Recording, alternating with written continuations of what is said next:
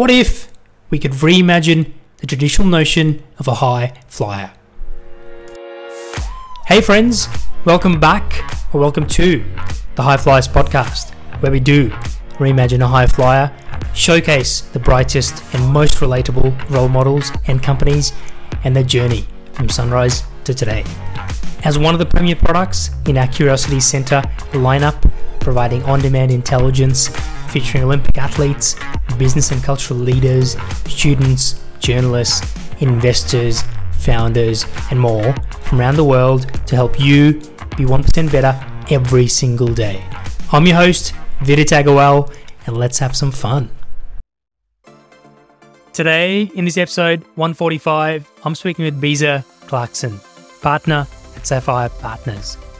Beezer was born in London and currently lives in Austin in the US and leads Sapphire Partners investments in venture capital funds in the US and internationally, and is widely recognized as one of the most prominent LPs, limited partners, thanks to a decade-plus time in the industry and initiatives such as Open LP.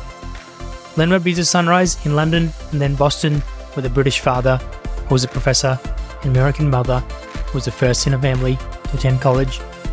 Questions I love hearing Beezer's transparent views on include the relationship with money growing up, what made her decide not to pursue an initial career interest in politics, how Sapphire curated their LP arm from the ground up, and how to build a brand as a new firm. And we dive into various aspects of the VC ecosystem today, including what should be the right size of VC funds, geographical and thematic diversification, investing in emerging managers and the key criteria to factor in, the value of pre-marketing and relationship building, and how many Fund 1s graduate to Fund 3 and beyond, and why that matters. And as always, we cover areas you may not have heard before, including the 5 Hall of Fame LPs Beezer would love to be in a room with to learn from, her personal biggest learning to date, and the announcement of Sapphire's new Emerging Manager Program with CalSTRS, the California State Teachers Retirement Fund, one of the biggest pools of retirement savings in the world. It's now time to explore your curiosity. Please enjoy. Beezer Clarkson, welcome to the show. Thank you for having me. I am pleased to do this. We've had a number of our mutual friends on the show and they've all highly recommended you. Why don't we start with some fun facts to set the scene? Where were you born and where do you live now? I was born in London, England, and now I live in Austin, Texas. Wow, I did not know that. That's so interesting. And from a work perspective, what was your first job and what do you do now? Well, the first job that I paid taxes on was being a grocery, sort of a health food, pre-Whole Foods type store. I was a grocery bagger. So I still am very opinionated on how you're supposed to stack your groceries in a bag, I have to admit. That's great. That's so cool. And how would you describe your role now at Sapphire? Well, my role now is, so Sapphire has a couple different investing strategies, and I joined Sapphire to launch the LP strategy, which means I spend my time investing in early stage venture funds in the US, Europe, and Israel, along with the rest of my team. Very cool. And Beezer, as you know, the purpose of this show is to reimagine a high flyer. I wonder, as a high flyer you know who you feel hasn't got the recognition they deserve? You know, I think I'm going to nominate my sister. My son is now 15 and we're going through how do you even start thinking about college? And I think it's way too soon, but the world seems to think it's the time. And I was just reflecting on how integral she was to me understanding how the world works. And I don't know how she figured it out. We're close in age. She's just under 2 years older than me. And I know the world she grew up in, and it wasn't like everyone had all the guidebooks out and explained everything, but she somehow found her way to a great school and figured out how all this stuff works. And because of her figuring out, she's always been there to sort of help me through all the different steps and somehow always managed to do it first, but then also open the doors. And I think that's pretty awesome. That's great. I'm so glad you've given a personalized high flyer. Generally, it's people who mention colleagues or GPs or LPs. So I'm glad you've got someone different that you mentioned. Thank you. I'd love to wind back the clock, Beezer, and talk about your sunrise, as I call it, your childhood. I think there might be listeners who might not be as aware of it. You mentioned London, England. Did you spend much time there? Sadly, not as much as I'd like. We moved to Boston when I was probably about 3 or 4. So my father was British. And my mother's American, so I've carried two passports. But we moved to Boston, and he was a professor, and so he was teaching out in the Boston at some different universities. And so I grew up outside of Boston in the suburbs. Great. And how would people describe? I spoke to Sheil prior to this, and he said Beezer is a hustler. She will hustle, and she knows how to get in touch with people. Were you always like that as a kid? Were you always a hustler, and were you always just getting it done? Yes, I'm the child of two immigrant families. And I think, I don't know if there's a DNA on my mother's family came through Ellis Island. You've got to get it done. And my father's family fled World War II and he was British Canadian, and they moved back to Canada. And it's just a little bit of like, yeah, you just figure it out and like get up and go. And I've always been somebody, I don't know if people remember this. I'm jumping a little bit forward in time, but like Sheryl Sandberg, very famous CEO of Facebook, she used to have these dinner parties for women at her house. And I was always so upset that I was never invited. I mean, I was nobody. So there's no reason why she would invite me. But I was always just very upset that I wasn't invited. And then I was like, well, why am I waiting for someone else to invite me to their party? I should just throw my own damn party. And so like that was just very much the ethos in my household. Like, why are you waiting for someone else to do it? You should just go do it. That's so interesting. I feel the thing I do there is if I come across someone I don't know on LinkedIn or Twitter or at an event, I will hustle to get to know them. And that's my challenge, is like getting to know a new person. And I think in venture, there's so many folks that just keep popping up that you've never heard of. And they're like, oh, who is that person? How come I don't know them?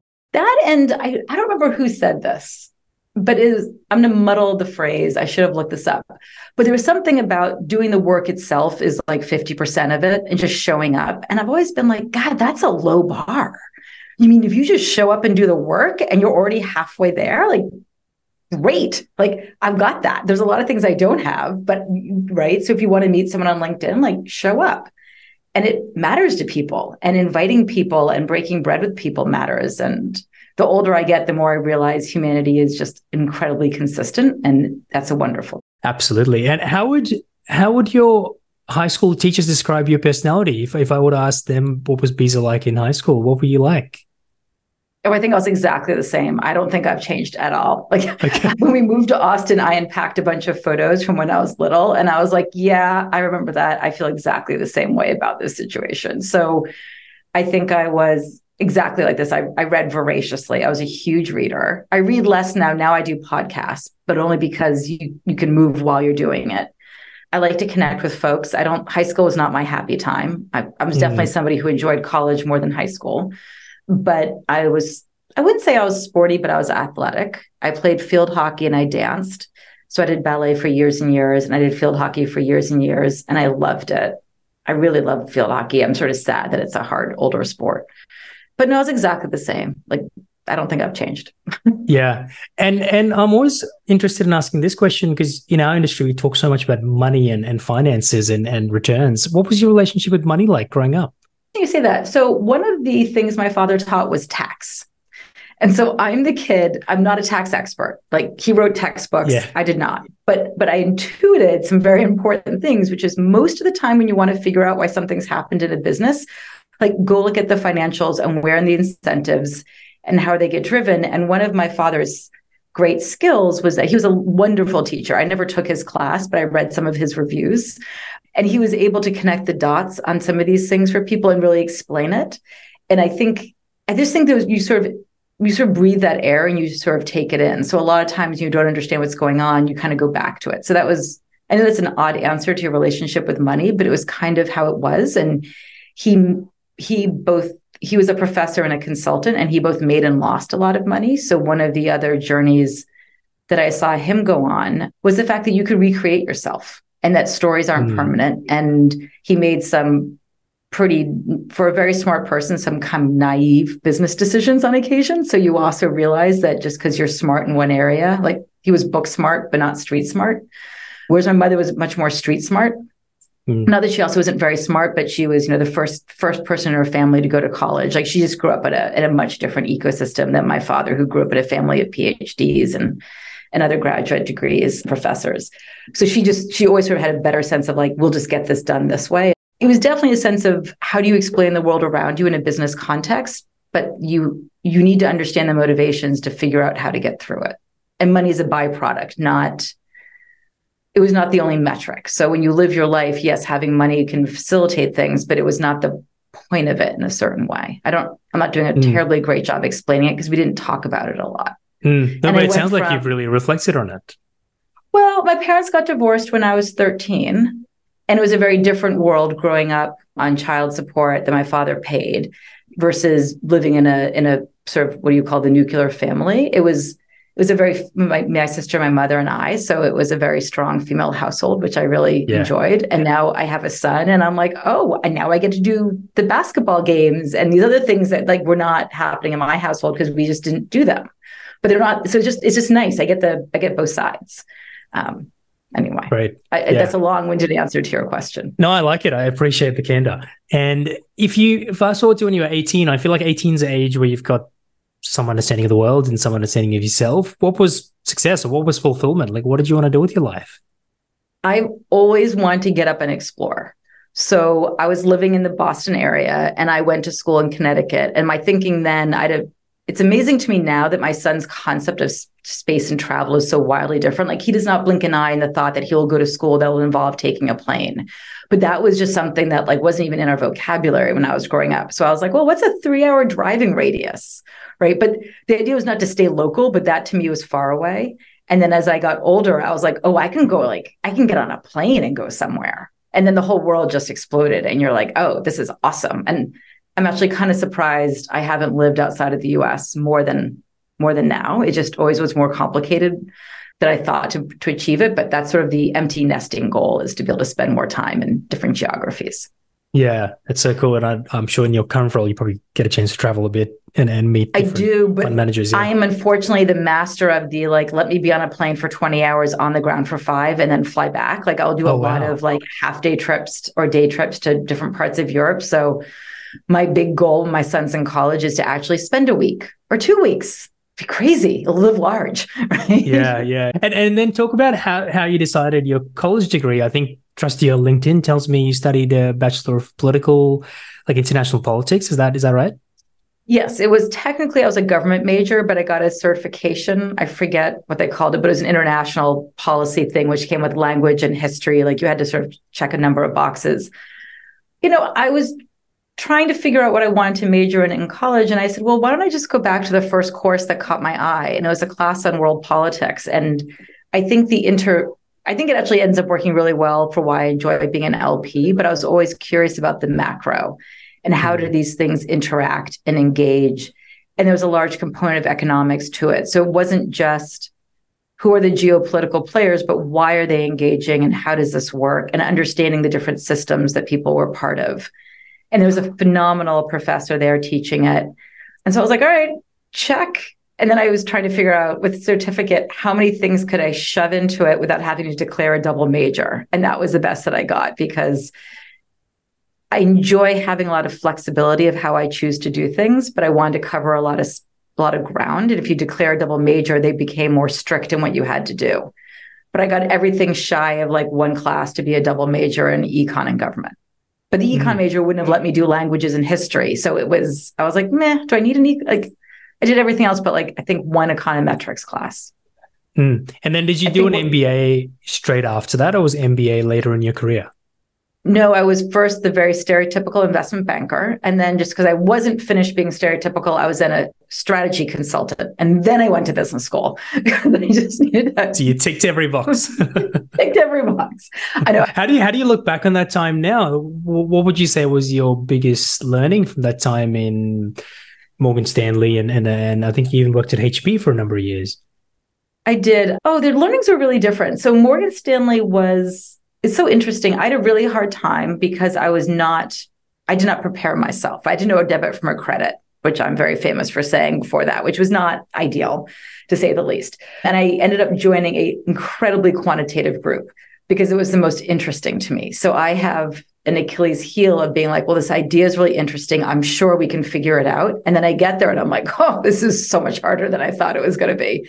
So I worked incredibly hard and I learned a lot. And my group was probably a little bit annoyed that I wasn't stronger quantitatively. But I was doing international project financings, and it was just fascinating. Like, how do you do a power plant? How do you do We did a nickel mine. We did a bunch of things that I think would probably need. There's dealing with emissions. It was fascinating. We worked with the IMF and the IFC and the World Bank, along with IPOs and roadshows. And I look back on my friends that I met in my analyst class at Morgan Stanley. There were 240 of us. I'm still texting I work with one of them. So one of them is the CEO of Sapphire. I am like pretty much a daily texter with my two roommates then. So even though I never aspired to be an investment banker again, and I apologize to Morgan Stanley, I don't think I was a terribly good analyst. I just made the people that I met that were really extraordinary. So, and it was funny. We were talking before about politics, and I had gone into my high school into college career thinking I really wanted to be Secretary of State. And between some externships I did in college at the IFC and being at Morgan Stanley, I was like, I think I need to stay in the private markets because my ability to be effective and drive decision-making it's much more linear. And what you see going on in some of the public policy negotiations, I was like, oh, I don't know, that might not be my cup of tea. I might not be able to. I feel like I was saying pre-recording that our previous guest, Michael Kim from Sindana, spoke about his political influences, and I think his dad was a diplomat. I'm sure you've both had some interesting conversations on this topic because you both had that influence early on, but you're both now LPs in different ways. Shockingly, I did not know this about him. I did know some of the other things, but I'm excited to have that conversation with him. It's a wonderful world, and I don't know, we can talk about the rise of the State Department and some of the other challenges in it recently. But I was like, oh, if I really enjoy the intersection of business and finance, this feels linear to me, and you can get a lot of things accomplished in the world in the private sector that not that you can't in the public, it's just a very different road. And I don't know if I'm as good at that road. Do you feel, Beezer, we're jumping around a bit here, like being an LP is kind of like a diplomat? You're meeting a lot of new people, you're influencing, you're negotiating, but you're working with some of them, but you're trying to get to know all of them. Yeah. If you went through it, yes, no, totally. I think I can map out things that I like, and you try to find the overlap of like what you like and what you're good at to build your career. You can do what you like and what you're not good at, which I did as an investment banker, and it's really hard, but one can do it. It's just better if your strengths align, and they can apply in a number of different ways. But I think being an LP, and I didn't join Sapphire until I was 40. And I share that because I have friends who sort of knew who they were going to be so much earlier. And you can see just how it facilitates their trajectory. Where I was like, oh no, I think I finally realized how all these parts come together later. But I don't think I could be who I am if I didn't have these parts. Do you know what I mean? Mm-hmm. So, but there's definitely aspects of being an LP. I love the macro and we invest in different international markets and how is that playing out and what does that mean? And then there's a lot of spending time talking to people. I mean, you don't have to. There's a lot of LPs that do far less of this. One of the things we talk so much about as VCs is the pathways into VC, and there's people who've come either worked as an operator or they worked as a consultant or a banker, or they've come from random pathways like music or sport or what have you. And it's always interesting how their DNA gets influenced by that. I think a lot of VCs, their diligence process or their founder interactions are very different depending on where they've come from. Is that the same in LP land? Given you've got these myriad of experiences across financial services, politics, consulting, does that influence your initial interactions with fellow LPs, but also prospective GPs? That's such an interesting question. I haven't thought about that. I think we created Sapphire's LP arm from the ground up, right? So we started with a clean sheet of paper, and I think therefore I had probably undue influence. But if I was to be hired into an endowment or a foundation, I think the business corpus would drive a lot of how they go to market. And individuals can obviously change things. Like David Swensen was very famous at Yale for creating some new things. But I think you're in service to the organization. So I think that just has to be a compelling part of how people do and why they do. I think this is why when people ask me about my relationship with Sapphire, I'm like, this is my home, right? Like I get to create this. And when you create something, it's not as entrepreneurial maybe as starting a separate company and taking it public, but you're like, why? Like, yeah, this gets to be where I get to express how I think it works. So it's pretty awesome. And let's go into it. Tell us, how did you come across Sapphire for the first time? Well, so part of my analyst class, but not in my group exactly, was a fellow named Nino, and Nino is the CEO of Sapphire, and so he is very good at keeping in touch with people. And so when he and I left Morgan Stanley, he and I lived sort of parallel lives. Like he went to Stanford, and I went to HBS, and like he did his different banking, and I did other investing, but we always sort of stayed in touch. And so when he was looking around at how to start the LP arm, I was at a different venture firm. I was at DFJ and doing their network of venture funds, which it was more about GP DFJ would literally join the GP of another fund. So it wasn't an LP investment, but there would be a GP commitment. And so we were talking, I was helping think about what he was doing. And then he came back and was like, well, you just need to come and do this with me. And again, the chance to come and start something new where you could be like, oh, here's how I've always thought it could be done, and I haven't seen it in the market. I'm a super sucker for that. I've always, people are like, why do you do things? I'm like, oh, because I had a question and I wanted to go figure out the answer. And then I wander off and go figure it out. Yeah, so interesting. Like you can kind of be a founder, but within a bigger institution, right? Maybe a good place to get into the Sapphire story is actually unpacking Sapphire first, because I know you've got a few different business arms. You've got a VC arm, and then you've got the LP arm. So do you want to just give us a quick overview of Sapphire as a company? Sure. So Sapphire overall is, I guess we call it a venture investment firm, and we manage about $11 billion of capital. And of that, the gross majority of that goes into the large direct investing effort that happens. And there is a separate team, separate investment committee. We're very friendly. We like each other as people. We sit in the same offices, but it's a separate investment group. So I'm not voting on whether or not they should invest in a growth stage fund and vice versa.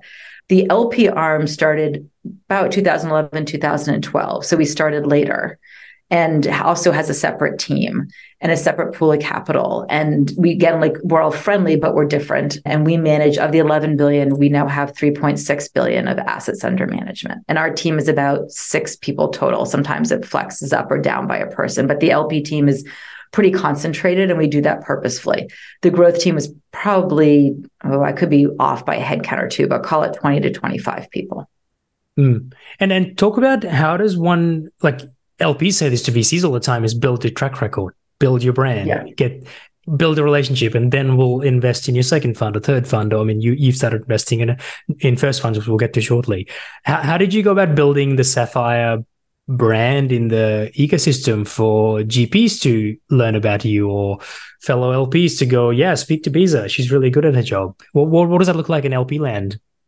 So we launched it, and I'll be very transparent. Like we were like, well, people know of us as a direct investor. So if we want people to know that it's sort of a new product line, to make a sort of regular company analogy, I looked around at people that I thought were smart at getting information out there and said, ask questions. And I went out and I just talked to a bunch of people, and I was like, how does one do this? Like, how do you become new to the world? So I would say I went on a sort of learning journey, and it was one of the things I was thinking of was, I need to make sure people know who we are and what we do and what are the best practices that exist. I don't need to recreate a wheel. And there's not a lot of and then how did VCs do it? Because they're the closest analogy to your point. And VCs were tweeting and blogging and social media and going to conferences and speaking. And I looked around and I was like, well, this was 2013, 14. There was onesie twosies, like Chris Duvos, shout out to him as an early blogger at Super LP. And occasionally you'd see people on stage, but it was really rare. And I was like, well, okay, like this is the best practice in venture land.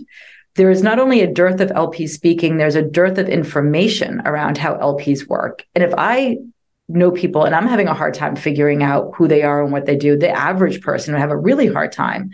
Hence why we launched Open LP, to sort of provide just a open forum for community and a safe space for all the LPs to share, because it's RIA friendly and do all these things.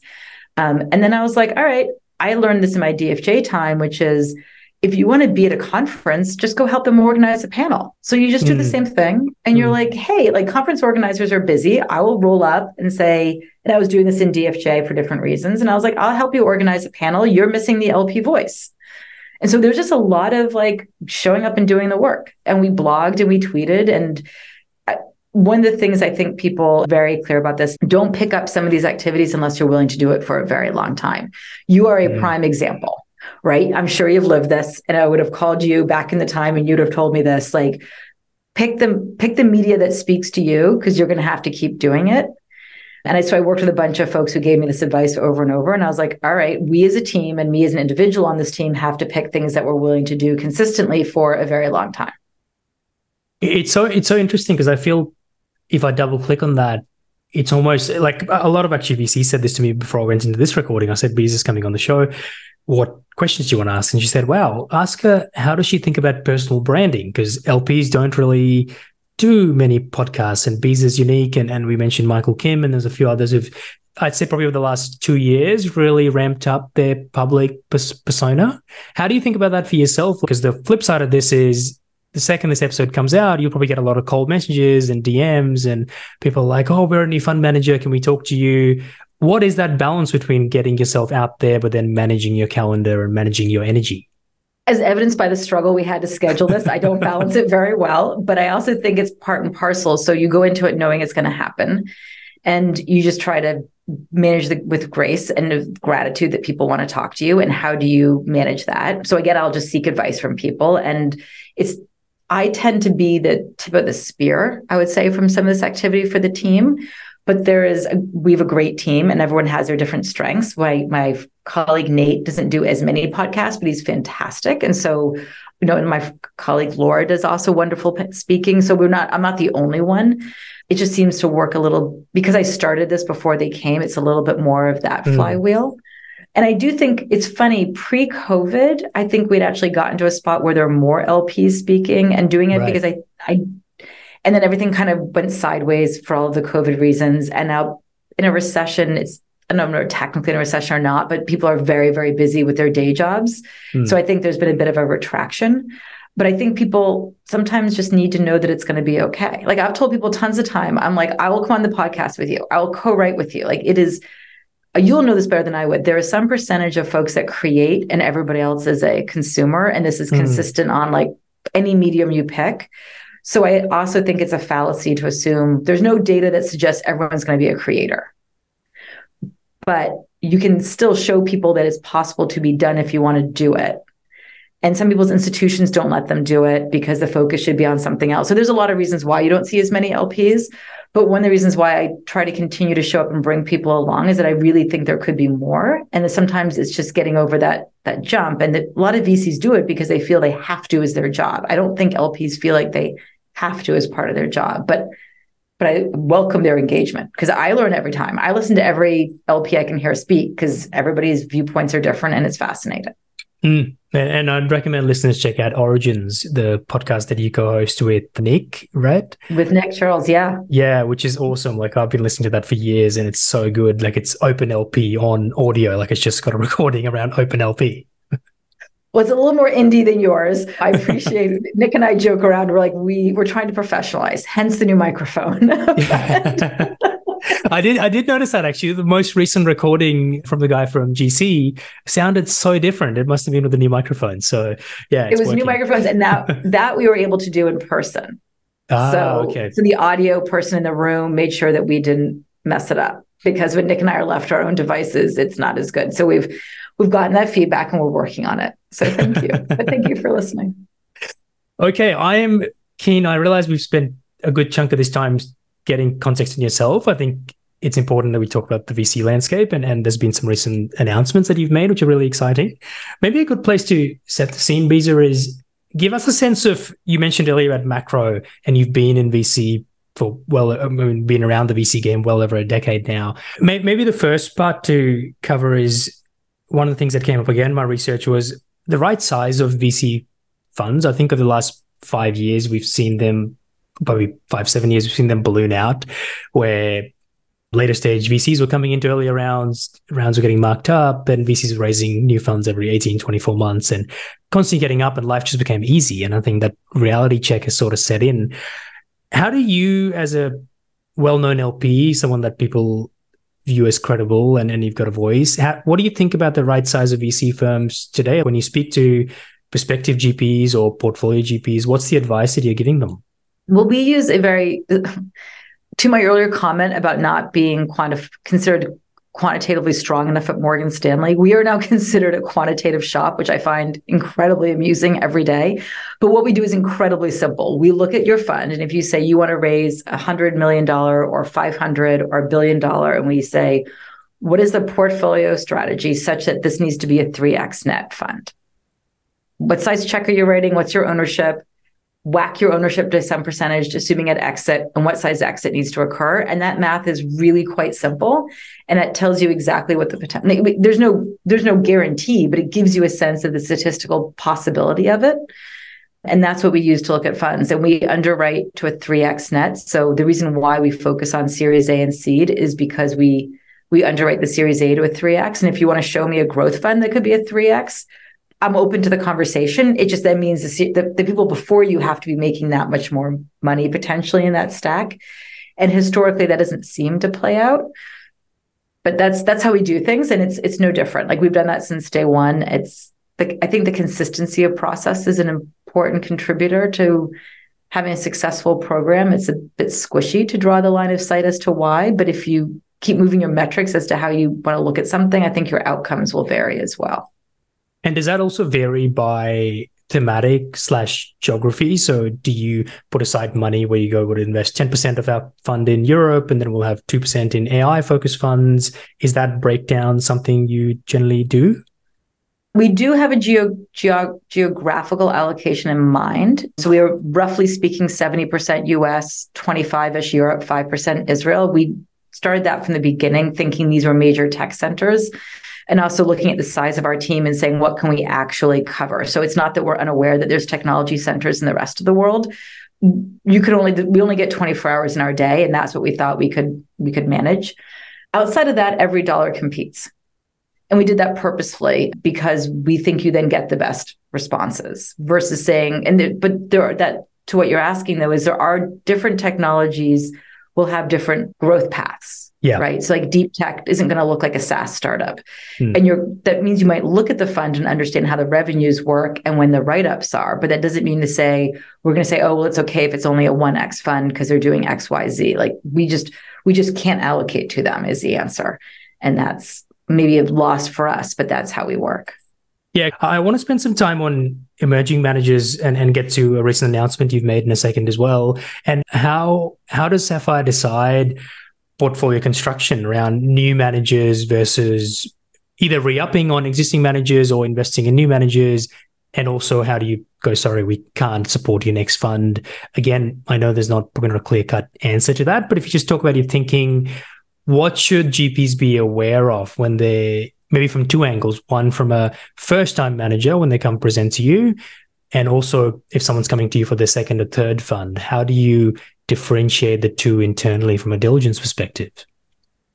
We put everybody gets looked at with the same lens of, could this be a 3x or a 5x fund? So consider that consistent. From day one of our firm, we've always thought that being able to welcome net new additions to our portfolio, if not, ideally annually, and some years fewer than others, but the goal is always some, was important because you need to have we do believe in the importance of emerging managers in your portfolio construction. And sometimes there is a reboot of a existing fund, and that can be something different, or you can get allocation into an existing fund that you couldn't have before. So we're always open to the new. We did that structurally. The first-time fund managers, what I would say is we are highly unlikely to invest in a first-time investor. And I'm differentiating that from a first-time fund, which doesn't mean to say if you've been a very active scout or even potentially a very active angel, that could make you into more of a first-time manager than a first-time investor. But if you've never managed somebody else's money, it's just a very big jump to go because we'll need people to be audited. We need people to do quarterly reports. There's just like some aspects of the business there's a reason why most first funds really are done with sort of a friends of family, angel list, like all these new things that are out there, VCs as LPs, to sort of get that muscle going, figure out who they are before they start bringing on institutional capital. Some people get there much faster. Some people want to learn differently. It's all good, but I would give that as a first advice. And we do offer a fair amount of information because what's challenging when the newer managers pitch and they haven't thought about some of these questions, it's just not the right time for them. right? Because do you know what I mean? If you want to run your angel list fund, just picking an example, and do deals and not have to deal with anything on the other side of it, that is an awesome, awesome time. Like there's no reason not to do that. But you probably don't want an LP that's going to ask for a bunch of other time and attention. And maybe you do, maybe you don't, and maybe there's a good overlap. But we'll just tell people, like, think about these things because we will want to understand how you do this. And if you don't want to do it, but have a really strong track record and have figured it out, that works too. But the in-between is a tough one. So I'd say typically fund ones don't institutionalize as much as people think they do, because we only read about the ones that do, and there's probably hundreds behind them that don't. So I think sometimes it's easy to believe the one story you read in the media and not realize that there's a lot of other stuff going on. And by fund 2 and fund 3, you have a body of work to talk to, and you can organize it and then understand that. And we actually, on our website now, we publish a blog post one of our past colleagues wrote about what we look for in a data room. Like, we just don't think these things are mysteries. We put out there what we think we like in a deck. Like, again, these shouldn't be the gatekeeping portions of it. Open LP, absolutely. I think it's really important. Well, one thing that Simil Shah, who was recently on a podcast, he spoke about is the value of pre-marketing. And I think founders do this with us VCs, where I actually say there's two ways to it, because CRMs come in the way sometimes, where if a founder gets into a VC's pipeline too early, they get recorded in the CRM, and then you can only come back generally 3-6 months later and have a catch up and explain what's different this time. How do you think about that with GPs, whether they're emerging GPs or established GPs, and they come into your wheelhouse? Do you like them to build a relationship before they officially start fundraising? Or would you prefer they come pitch to you when they've got a pitch deck and a data room and everything's buttoned up? Oh, I think I like both at different times, which is, I appreciate, not a wildly helpful answer. I think that the biggest gating factor we have is we all only have 24 hours in a day. And I think there's something like 2,000 funds in market, or whatever that terrifyingly large number is. So there's no way we can meet with everybody if we wanted to. So we have to use some filters. So we do like being told of things in advance in general. Sometimes we can't meet with everybody, but this is why we ask for a deck or some way of understanding who they are, because if what they're doing and where we can add aren't going to align, we do want to let people know as soon as possible, because what's harder is when people want to come in. I really struggle with this, so I say this all the time. When someone says, hey, I want to tell you what I'm doing, can we meet? I'm like, I need you to tell me more, because what if you're doing a growth stage biotech fund in Brazil? Like, we're not doing that. And like, do you know what I mean? So I think GPs, and maybe this works for some GPs with CEOs, but I think we're pretty clear on tell us what you're doing, give us as much information as you can so we can digest it. And also asking for people's patience of it. Might not be me. A lot of folks are in the Bay Area. We have teammates in the Bay Area. Maybe it's them. Maybe it's me because I'm traveling.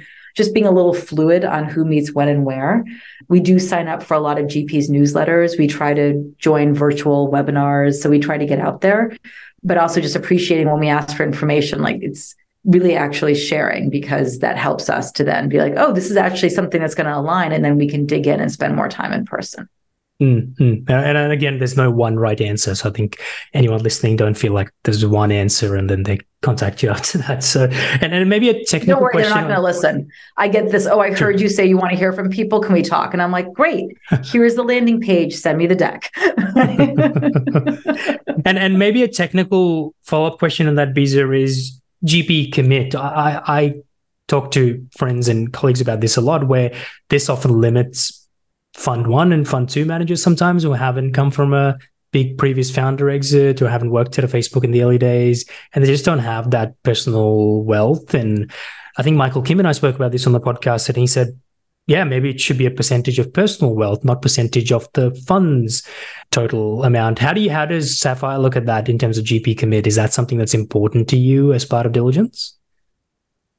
It's important. I'm in the Michael camp of, it's important to understand what it means to the GP. And I wouldn't be able to pick a certain percentage, because it also meant I worry about the same things you worry about, that you shouldn't only be able to be a VC because you come from some level of wealth, be it you created, family created. That's too much of a gatekeeper for new entrants into the market. So what does the GP commit represent to the individual, and understanding that? And in that context, we're happy to have the conversation. And people have used past investments and put them in as part of their GP commit. Like there's a range of things. And I'm not entirely sure who's taken over this business from SVB, but in the US, you can also use some level of banking instruments to also help. But I think it's a challenge, and I think it's kept a lot of diversity out of the industry. And, so we work with a fee and carry system at Sapphire. And so we understand what it means to have a GP commit, and it can get really expensive.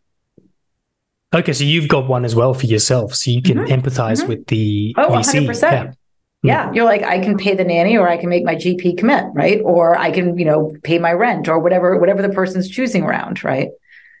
The probably next point on that, which you and I spoke on email, is I know you've been doing some research around fund graduation rates, and specifically how many go from a fund 1 to a fund 3, 4, and beyond, and what does it take? What are those fundamentals that make it work? And if we just look at your portfolio, I know you've done this piece of work, so depending on how much you can share, what have been some of the takeaways on that you think people aren't thinking about when it comes to those graduation rates? Because I heard you recently talk on a podcast also about that every legendary fund was once a fund 1, which sounds so simple, but people forget that. People think Sequoia always started as fund 5, but no.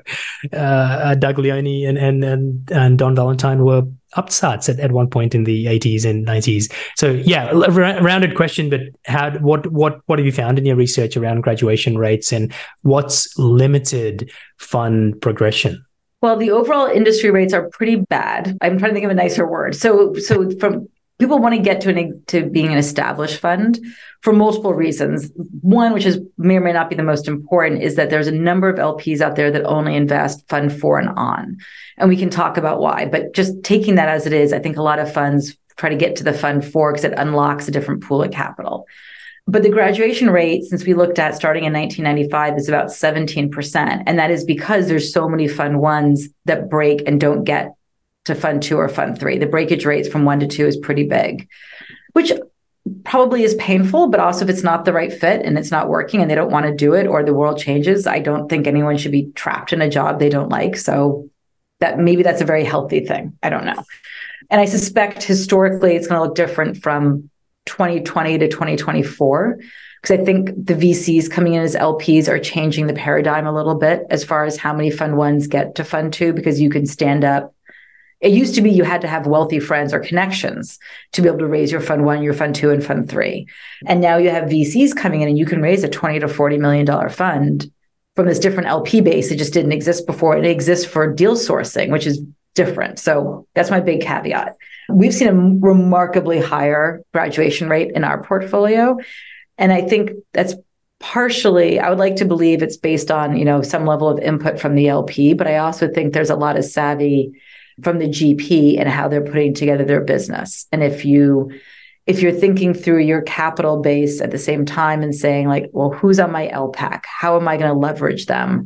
How am I going to use them for introductions? How am I going to get insights? Again, like the important job is the picking of the companies, and the hardest work is done by the CEOs. But I think some of the fundraising capabilities is also, it's not without paying attention to, because there's a little bit of the flywheel that has to start. And there's this big question in venture. It's in private equity as well. But the big question in venture is always like the persistency of returns. And if once you start getting good returns, whatever that being defined as, then like they will follow. And that's why you'll see LPs sort of, if you believe in that, you always try to jam into the funds that are having some performance. And the question is, how do you get the perception of that performance in the first few funds? And it's always by like picking companies that are well known and getting that going on, and then attracting the right capital base. And so I think a lot of funds that understand the business of that can do well. But which always includes a part of picking up companies. It's very, very hard to get that kind of lift off if the companies you aren't picking well. I'm trying to find a nice way to say it, but if you're not picking well, then it's just very hard. Did that answer your question? I might not have gotten to the specifics that you were thinking of. Yeah, I think the point is there is no clear-cut answer, because if there was, we'd all be perfect fund managers, right? We'd all graduate and get perfect results. Correct. And I think there's the other part that always amazes me is there's some people will come to me and I'll be like, oh, here's my advice. And then they'll find an LP who's like 180 degrees on the other side of it. Because some LPs, And I'm always like, oh, this is so intriguing. And I can appreciate why it's very confusing for GPs. Like there's LPs, they'll be like, I'm not really looking for the fund return. Like R3X, they're like, that's lovely, but that's not what I'm choosing for. I'm choosing because I want to do individual deals. And that can be more of a family office dynamic or a very large private equity buyout dynamic. And so like they're going to have an LP that's going to give them a completely different information. Or I need to write a $50 million check. So would you please raise a $400 million fund? Where I'm like, your model really works best at 250. And they're like, yeah, but I've got this really big check that wants to come in. Yeah, totally. I think the point you said about getting into well-known companies or well-known prospective companies, because they're often paper markups, is a really interesting one. Because I was talking recently to an LP friend, and he said, Vidit, yeah, if you can get into some well-known logos, and if you can show that for your fund, that'll really give me conviction for my IC. And I said to him, that's really interesting, because don't you want me to be contrarian and find deals that others are not? Like if I'm looking at deals that everyone else is, how am I different? Like, why would my portfolio be different to 5 other fund managers that you've already backed? So maybe a similar question. And again, I'm sure there's no right answer, but how do you look at that? Because again, an emerging manager, they've got to go against the grain to get those results. Whereas if they back the same AI companies that Sequoia is backing or Benchmark's backing, they probably can't get ownership in that company either, because they're competing on valuation and they're competing on track record and they're competing on value add. What advice, again, do you give to maybe second-time fund managers who have some firepower financially around being contrarian but still having the LP's backing? I would start a slightly different spot, which is you need to know what game you're in as a VC. And if you don't know it, try to figure it out, because there is a game which says, I'm going to be the small seed fund that'll get a piece of the Sequoia companies. And then for an LP who can't get into the Sequoia companies, I can do this fund as a proxy. Like that's a thing, right? It's not your contrarian thing, but it's a thing. Or you're going to do and I give credit to Union Square, like they do their thing. Right. Mm-hmm. And then every fund, Fred's blogged about this. I'm saying all this so the compliance people will be happy. Like every fund ends up having some unicorn or something. And people are like, oh, I didn't see it coming. And they were like, yes, it took 8 years. But they've been contrarian and right. And that's incredibly powerful. So you're correct. If you're an LP and you're looking at somebody's fund too, you might not be able to connect those dots quite yet. But I'll then go to you and I will say, well, why did you pick this company? Tell me about it. What's your thesis? Why this entrepreneur? What was going on? What did you see? How competitive was it? And if you were like, oh, it wasn't competitive because no one else was lining up the dots this way, and therefore I was able to get this ownership at this valuation, that doesn't mean that's a negative, right? And then in 2 years, when you come back and I say, well, how's the company doing? And you're like, oh, it's playing out. The thesis is playing out in this way. Or now Sequoia has realized the error of their ways and they're trying to get in, or whoever the right investor is for your company. That's also a very powerful signal. So we spend a lot of time understanding why people are selecting. And then obviously talking to CEOs to understand, well, how are they compiling their cap table and how are they making the choices? Because you said this a couple of times, there is no one right answer, right? But you need to know what game you're playing and then how it works. And credit to Mike Maples, your fund size is your strategy. And as long as people know these things, that's what we're listening for. It's when people are a little bit more like, oh, I'm just going to enter the fray and try to put my all in on green. And you're like, that might work in a bull market for about 10 months. Yeah, maybe even less. Like completely. It's not a repeatable, differentiatable strategy. But to be fair, people are in this game for different reasons. And now one of the things I love about it is you can be, and you can use all these different ways of being a VC to be in it. But that doesn't mean to say you should always want the same kind of institutional capital. And I think that's where people get confused. Like we'll get pitch decks that say we take all these great operators and our big value add is we have all these operators and our LPs are only operators. And I'm like, I don't understand why you're asking me now to invest. I mean, it's a compliment that they think you're an operator, but no, I think they just didn't update the deck. Right. Which is fine. That's just part of the institutional journey, but then update the deck and say, hey, listen, I'm really interested in because that's great. And we've seen people that do that too. Like there's definitely funds out there that have very important operators in them, but also have institutional capital. And I like being alongside operators because they're really interesting. And so, but I would say just be able to speak to it. So you're not if I have to spend too much time emailing back and forth to say, I don't understand, what are you doing? I don't understand, what are you doing? Maybe we need to get on the phone, or maybe it's just not clear. And in markets like this where fundraising is harder, I just advocate for the clarity. Mm-hmm.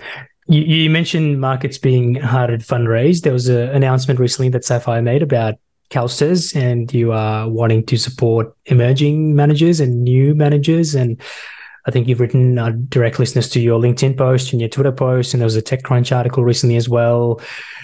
Do you want to summarize your thinking on that? And was that something that you've been planning for a while, or is this something more new, again, being contrarian, where you want to zig when the others are zagging and they're backing third or fourth time fund managers? Well, we've always believed in the power of emerging managers and having them as part of your portfolio. So that's been true since day one. We really do love being able to have a positive message in this tough market. So the timing of it was just really awesome serendipity. We'd known CalSTRS for a while and admired their work. What I don't think people know enough of, so I'm just going to keep saying it, is that they've been supporters of emerging managers for decades. The work that we did, we have taken on a new program to invest in US, I'm going to say it 6 times because I think it's confusing, but the CalSTRS mandate is just for US emerging managers, for better or for worse. But as part of taking over the go forward portion of this, we also have taken over the management of 5 existing funds, which are all emerging managers. Some of them have private equity, some of them have healthcare. But the go forward, CalSTRS wanted to focus with us on venture, and they're going to do the other work with other people that specialize in those areas. But even prior to this mandate that we've taken over, CalSTRS has been doing emerging managers, I think, since the early 90s. So big props to them. Like I said, we'd known them. They were looking at changing who the manager of these assets were. And so we met at a time that sometimes serendipity is just incredibly powerful. And I love those moments. And this was one of those moments. We'd long wanted to do more. We run a pretty disciplined program here where we try to invest, I should say it technically correctly. We try to commit the same amount of dollars per year. And so doing that means if you want to do more emerging managers, you have to just write your checks smaller and smaller. And that didn't feel to be the right solve for us. So when this opportunity presented itself, we were really excited and are excited to do more with US emerging managers. We like all emerging managers, but this mandate's for the US. So does that mean CalSTRS are an LP in Sapphire? Like, what's that economic relationship? Correct. So This program, CalSTRS is the only LP. I want to zoom out and talk about a couple of things about the landscape or even about your journey. And Sheila actually mentioned this. He said, ask Beezer, who are some of those LPs that she respects? So like if you had to visualize a Hall of Fame LP room, and let's say you've got one chair and there's 4 other chairs, who would you want to be in a room with that you consider Hall of Fame LPs? Well, I never got to work with Mr. Swenson from Yale, but obviously he would be interesting to hear from. I have been a longtime fan of Kim Liu, who is currently at Columbia. She's been gracious enough to spend time with me and let me pick her brains. I think she is pretty extraordinary. Also, Anne Martin from Wesleyan. I'm a Wesleyan grad. I was not a student when Anne is now the CIO, but I've since had the pleasure of being able to work with her too. I'm an advisor to the investment committee now, and I really respect the work that she does and how she does it. So big fans there. We have so many friends, like Chris Duvos and I have been sort of like brothers and sisters in LP land for a while. And there's a number. I feel like my fear is I'm going to start naming names and I'm not going to say somebody and that's going to be bad because I really do respect a full range of LPs and how they do it, even if we don't always end up in the same funds. Shout out to David Clark from Vencap. He just tweeted some of his portfolio stats to underscore power laws. We don't get to overlap with him as much as I'd like, but really appreciate how he shows up, right? We co-invest with Michael Kim at Sandana. We work with other folks at Stepstone, with Plexo. We work across a range because if we're starting with not all of our managers, but when we do start with emerging managers, one of the things we do like to be active with them on is as we can be helpful making introductions or thinking through the construction of their LP base, because you will see funds going through an institutionalization and or bringing in different size checks. And then getting to work with people is great. And there's a fund of funds, there's endowments, there's foundations. So I spend a lot of time trying to meet with other LPs and learning from them and comparing notes, and it's helpful. The good folks at Chicago, there's a tons. I'm going to err and not mention somebody, and it's going to be bad. No, thank you for answering that. I realized I put you on the spot and didn't give you that in the prep. So thank you for giving us an answer.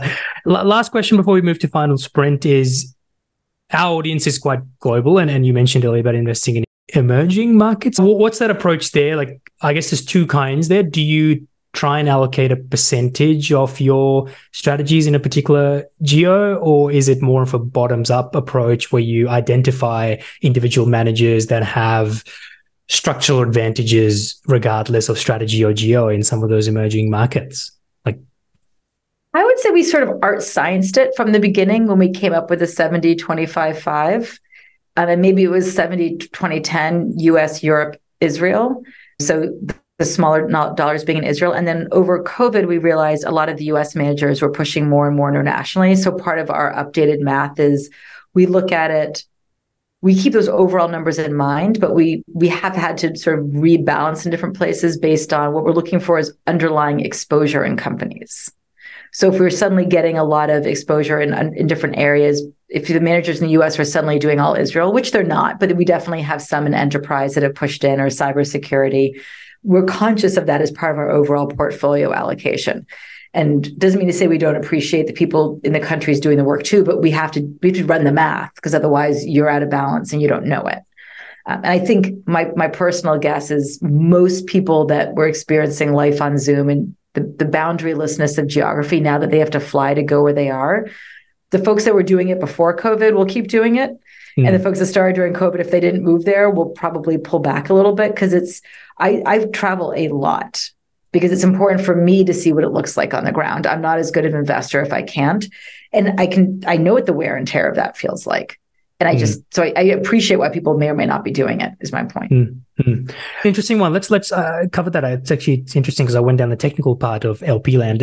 What's been the biggest learning, or you could call it a magic moment, the biggest learning you've had in your time at Sapphire? Because as you mentioned, you've been in this industry for a while and you've seen it, but you've been at Sapphire over a decade. Is there a painful learning or a magic moment that stands out that taught you a lot?